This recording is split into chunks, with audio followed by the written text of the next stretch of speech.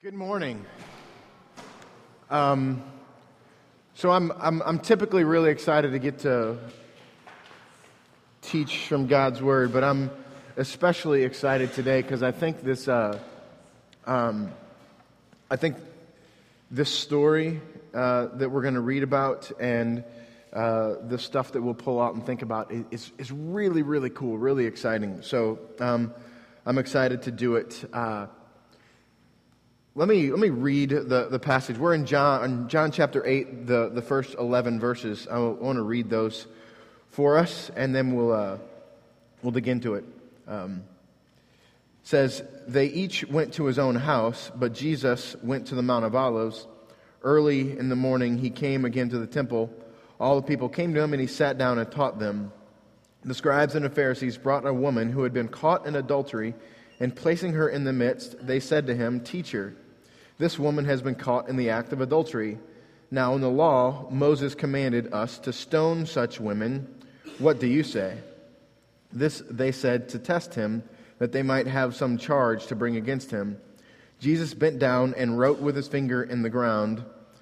And as they continued to ask him, he stood up and said to them, 'Let him who is without sin among you be the first to throw a stone at her.'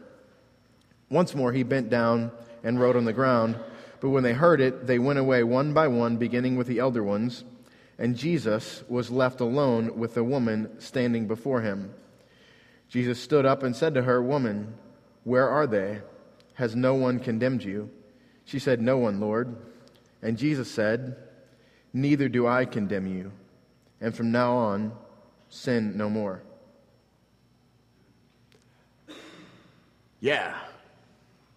Yeah, that's incredible. So last week we talked about the stunning beauty of God, and that we're to be stunned by how beautiful and how majestic and how wonderful He is. We talked about remember, like the emerald rainbow and the voice like a trumpet and the crystal sea and the beautiful stones and the voices of angels and the voices of elders in perfect white robes and laying their crowns at the feet of Jesus, who is able to open the scroll, and so much glory and so much wonder and so much beauty came from the life of Christ. And we talked about being stunned by Jesus and His beauty. But this morning, I want us to be stunned by the grace of Jesus. And it's beautiful. And the punchline is the last verse, "Neither do I condemn you. Go, and from now on sin no more." That is grace. It's scandalous grace. And we're going to talk about this passage in some familiar ways this morning, but I think we'll probably go to some new ways that we haven't looked at it before. And that idea is the scandal that this story talks about. It's a scandalous story. And to get our minds thinking in that line, in that direction, let's chat this morning about scandals. Think of some scandals in your lifetime that we have been subjected to or been made aware of. Not rhetorical, give and take, feedback. What are some when I say name a scandal, we're playing Family Feud here. Name a scandal. See if you can get the number one answer. Bill Clinton. All right? Yeah. That was definitely a scandal. Absolutely. What's that? Say it louder. Benghazi. Yeah. Big time. We're just destroying the Clintons this morning, aren't we?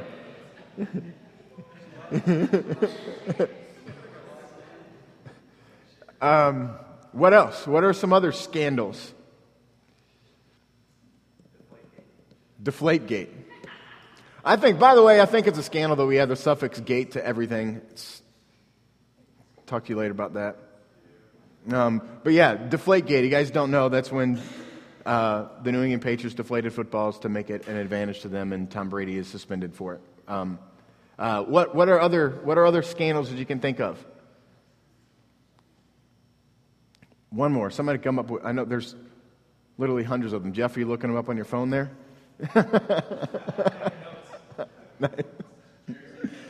Jerry Sandusky. Yeah, Jerry Sandusky was, you guys know who that is? He's the Penn State assistant football coach who was accused of inappropriate activity with young boys. And more to that was that he had a foundation whose job it was to serve young boys, which he eventually preyed upon. And it took down a massive amount. Sean? Yeah, the Iran-Contra. Yeah, now we're going back. We dominated the left. Now we're going to dominate the right. Iran-Contra was Reagan and that administration was selling weapons to Iran illegally. Scandal. Here's one that kind of puts us right in the middle of where I want to talk about from Jesus' scandalous grace. What if I said the name Bill Cosby to you? What does that make you think of? And the scandal, I heard this week, I was listening to a radio show. There, a couple of TV critics just wrote a book about the top 100 American television shows of all time. And these two authors were on the radio, and they were having a conversation with the radio host. And the radio host says, "What do you do with the Cosby Show?" The Cosby Show was an incredible show. Everybody loved it. It was one of the top shows of all time. But now, what's happened with Bill Cosby? Does that change anything? And the guy's like, "I just don't know what to do with that. I don't know where to put that notion, that idea. What do we do with the Cosby Show?" And he said, before it was happening, I was watching the old episodes with my kids, because there's always a teachable moment in every one of those Cosby Show episodes. I was walking through this with my kids, and we were talking about it. We were using it as an opportunity to think and to parent and all that stuff. And then this happens, and I had to stop. I had to not do that anymore. And also, I didn't want to write about the Cosby Show. I didn't want to rank the Cosby Show in the top 100 shows of all time, because it might make people not want to buy this book because they're so offended by what he did. And I was struck by that. Like, I was so offended by what Bill Cosby did, I'm not going to rank him in my book because people might not buy the book because of it. But when you just think about just the sheer art of what was happening, The Cosby Show has to be one of the top 100 shows. It was highly rated, highly decorated, great show. But now, because of what's happened, it's become a scandal, and nobody wants to touch Bill Cosby. So much so that he won't even rank him in his book. And that's the picture of what's happening here in this story. This woman is so scandalous, and what she's done is so scandalous that no one should want to touch her because of its reputation suicide. But Jesus defends this woman. Let's look into the story here. Jesus went to the Mount of Olives, reading from verse 1. Early in the morning, he came again to the temple, and all the people came to him, and he sat down and taught them. I want you to see that picture right now. Jesus is teaching in the temple. Sometimes we know what's coming, and we forget the details of the story. Jesus is teaching in the temple. Like right now, I'm teaching in this church. All right? Very similar to what's happening. Jesus is teaching in the temple. Likely there were more people there because it was Jesus after all. So Jesus is teaching in the temple, and all the people came to them, and he sat down and taught them. And the scribes and Pharisees brought a woman who had been caught in adultery and placing her in the midst. I've been thinking and reading a lot about this concept of story, and there's an element of story that's used quite frequently called an anti-hero. You guys know what an anti-hero is? Walter White is an anti-hero. The Godfather trilogy. Michael Corleone is an anti-hero. He's the hero of the story, and everybody is rooting for that hero, yet the hero is morally failing or courage failing. It's a literary device used to get the reader, the author, the reader or the audience to connect with someone who they probably have a little bit of not so sure. That's anti-hero. And for here in this story, Jesus is the hero, but this woman is the anti-hero. Because we come to the story of Scripture, we want to be on Jesus' team, and we want to be against those who Jesus is against. In this story, the scribes and the Pharisees. And because Jesus is defending this woman caught in adultery, she becomes the anti-hero. So because she's the anti-hero, we can look past her surface immorality to the point the story is trying to make. But I don't want us to do that. I want to point out that this woman has done something really bad. And the likelihood is that scholars believe from the language that this woman had literally been caught in the act of adultery and was removed from that place, bedroom probably, and brought there as is and put in the midst, which is unbelievable to think that could happen here in this moment. And what would our response to a woman who would come in and be seated right here? Naked and dirty. Right here. The grace of Jesus is scandalous here in this story. And don't feel a lot of empathy towards this woman. She has likely destroyed a family. A wife has had her husband taken from her by this woman. Maybe this, and the likelihood is this wife has children. A family has been destroyed by this woman. This is not like, I want us to see her as the anti-hero, not as the hero. Just because Jesus is sticking up for her doesn't mean that she's not a woman who's done something really terrible. She's been caught in the middle of adultery. But Jesus, that's like, this is a really awful thing has happened, but Jesus. I want to read this quote to you from Matthew Henry.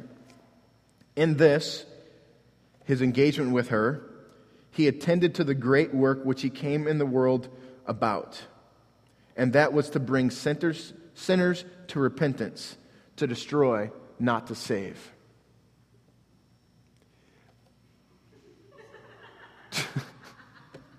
To save, not to destroy, but to save.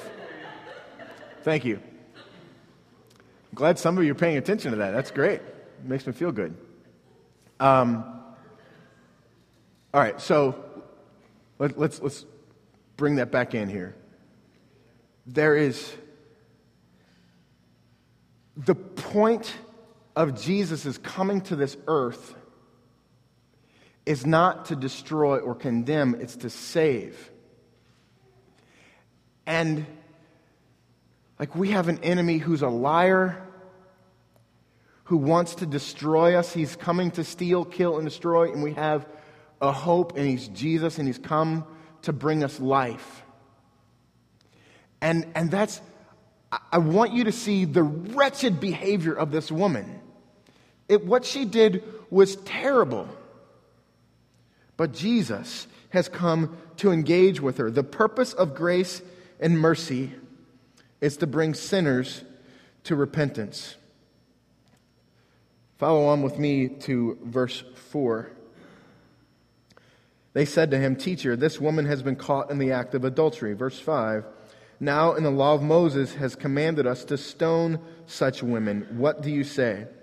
We've heard of this concept of stoning, and I want you to get that picture. This is how, like, adultery in our culture would be bad, right? Nobody wants to connect, like, it's bad. We don't need to culturalize this act. But in this culture, it's so bad that the penalty is to gather people in a circle and put the guilty party in the middle of the circle and start throwing rocks at them until they're dead. That's a massive thing. The penalty to stone someone, and this is what she's done. And Jesus has engaged with this woman.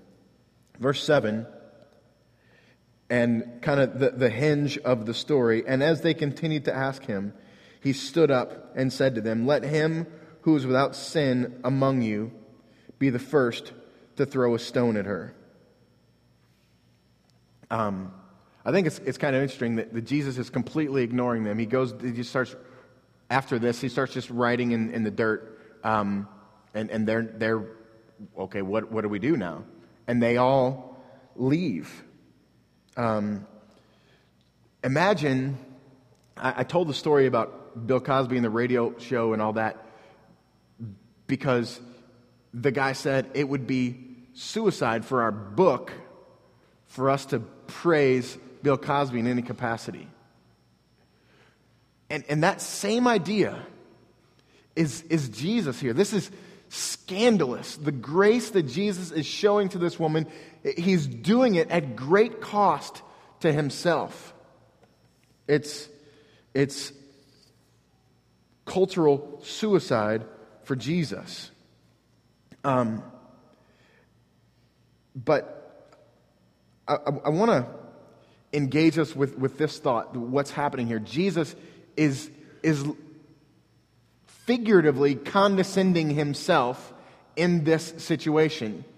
But he has literally condescended himself to, and think about, remember last week, and I've already talked about it this morning, is that Jesus, pre-incarnation, pre-Christmas, Jesus is in heaven, receiving praise and glory and honor and worship, and only being affected by the beauty and majesty and wonder and glory of what we talked about last week.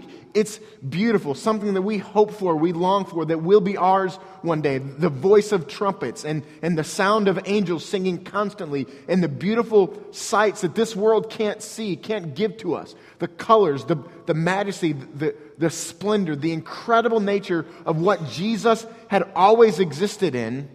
He's now left that to come here and give himself to this woman who is cultural suicide to even speak to this woman, let alone befriend her. This is wonderful, beautiful, scandalous grace, and it's changing. Do you see the beauty of Jesus willingly condescending himself to come and align himself with this woman? Scandalous grace. An unknown Puritan in the Book of Puritan Prayers writes this: "Let me never forget that the heinousness of sin lies not so much in the nature of the sin committed as in the greatness of the one sinned against." Let that one breathe for a second. I've tried to paint the picture of the ugly nature of her sin and how the fracture goes to her family, to the adulterer's family, the man's family, and to his wife and their children, and the people that witness this in the congregation that day. The splinter of the effects of that sin are profound, so profound that they're willing to kill this woman. But the heinousness of sin lies not so much in the nature of the sin that's committed, but the one the sin is committed against. That's powerful, and I hope rocks us to our knees. Think about your sin, and we spend so much time. I think it's a work of the devil in us and around us and affecting us, that we spend so much time dealing with our sin and trying to figure out a way to stop that sin and being broken about our sin, and not nearly as much, at least not appropriately as much, time seeing the Jesus that we've sinned against. And that brings grace even higher, right? It's just incredible. Her sin is not just against a wife, a husband, children, or the law. It's against holy God. Her sin is against holy God. And what does holy God say to her in that moment? It's incredible what he says. He says, "I don't condemn you. I don't condemn you. Let's go back up to verse 9. But when they heard it, they went away one by one, beginning with the older ones, and Jesus was left alone with the woman. I want you to see the story, the physical nature of the story. Jesus in a church with a broken, awful, wretched, sinful human being. Left alone. And Jesus stands up and says to her, "Woman, where are they? Has no one to condemn you?" That's incredible. Is there nobody left here to condemn you? Seriously, come here. Listen, this is incredible. At the end of the day, at the end of mankind's life span, the end of the world, you, face to face, alone with Jesus, who's there to condemn you? Who? Like, this is a story, a physical event that happened, but it's teaching a beautiful metaphor here, a beautiful future reality. Your condemners will be gone, and you'll be left with Jesus. You standing there in the middle. She hadn't cleaned herself up yet, still naked, still in the middle of her sin, still feeling her condemnation from those around her who had been staring and dragging. Think about, like, she had to be drugged physically, kicking and screaming likely, to this place. But they're gone. They're gone. Like, why would we willingly subject ourselves to condemnation? Grace it's so unbelievable.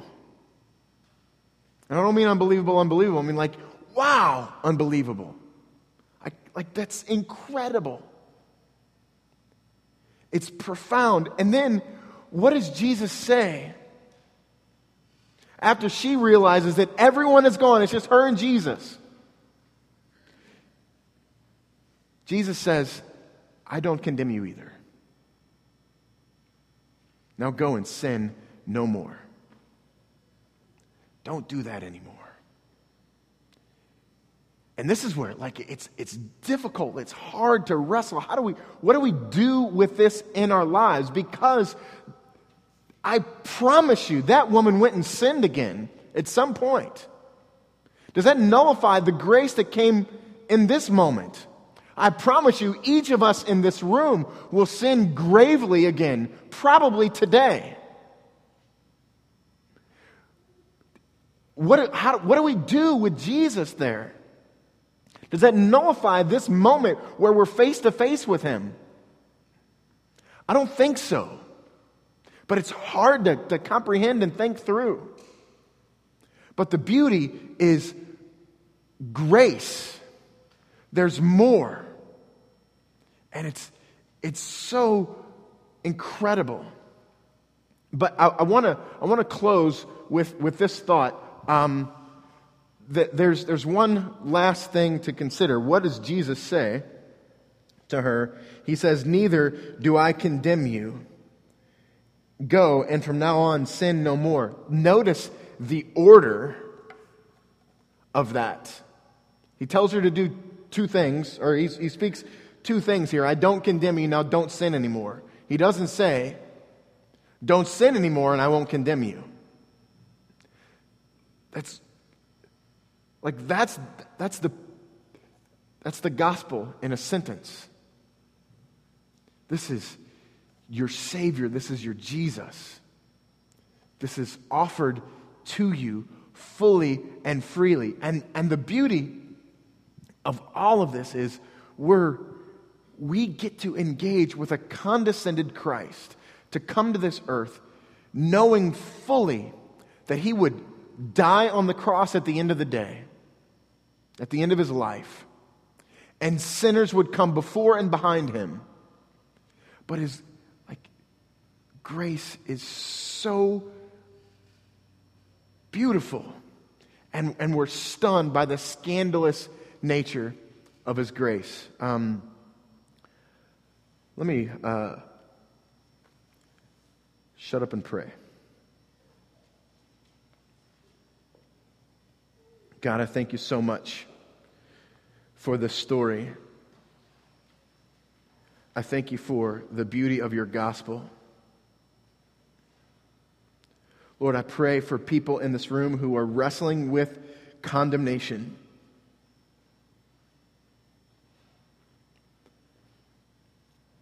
I pray for people in this room who are wrestling with being the condemner of sin.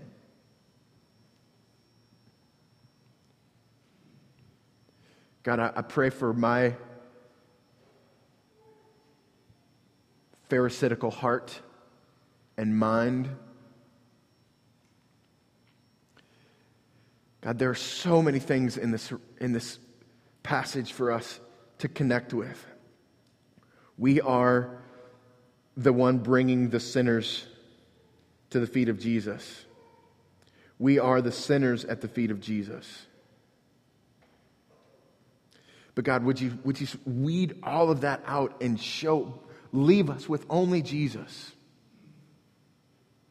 who speaks not condemnation, but grace. And God, may that cause us to rise and sin no more, God. May this not be a license to do whatever the heck we want to do. God, please change me, change us all, that this is not just a license to do what we want, but instead to be engaged with the beauty of your wonderful, extravagant, scandalous grace and be changed by it. Please, God. And God, then may we take that and boldly speak that story to those around us, Father. May we speak it in community within this church. May we speak it in our workplaces. May we speak it everywhere, God. May we speak of your glorious, scandalous grace. Thank you so much for Jesus. It's in his wonderful and powerful name that I pray. Amen.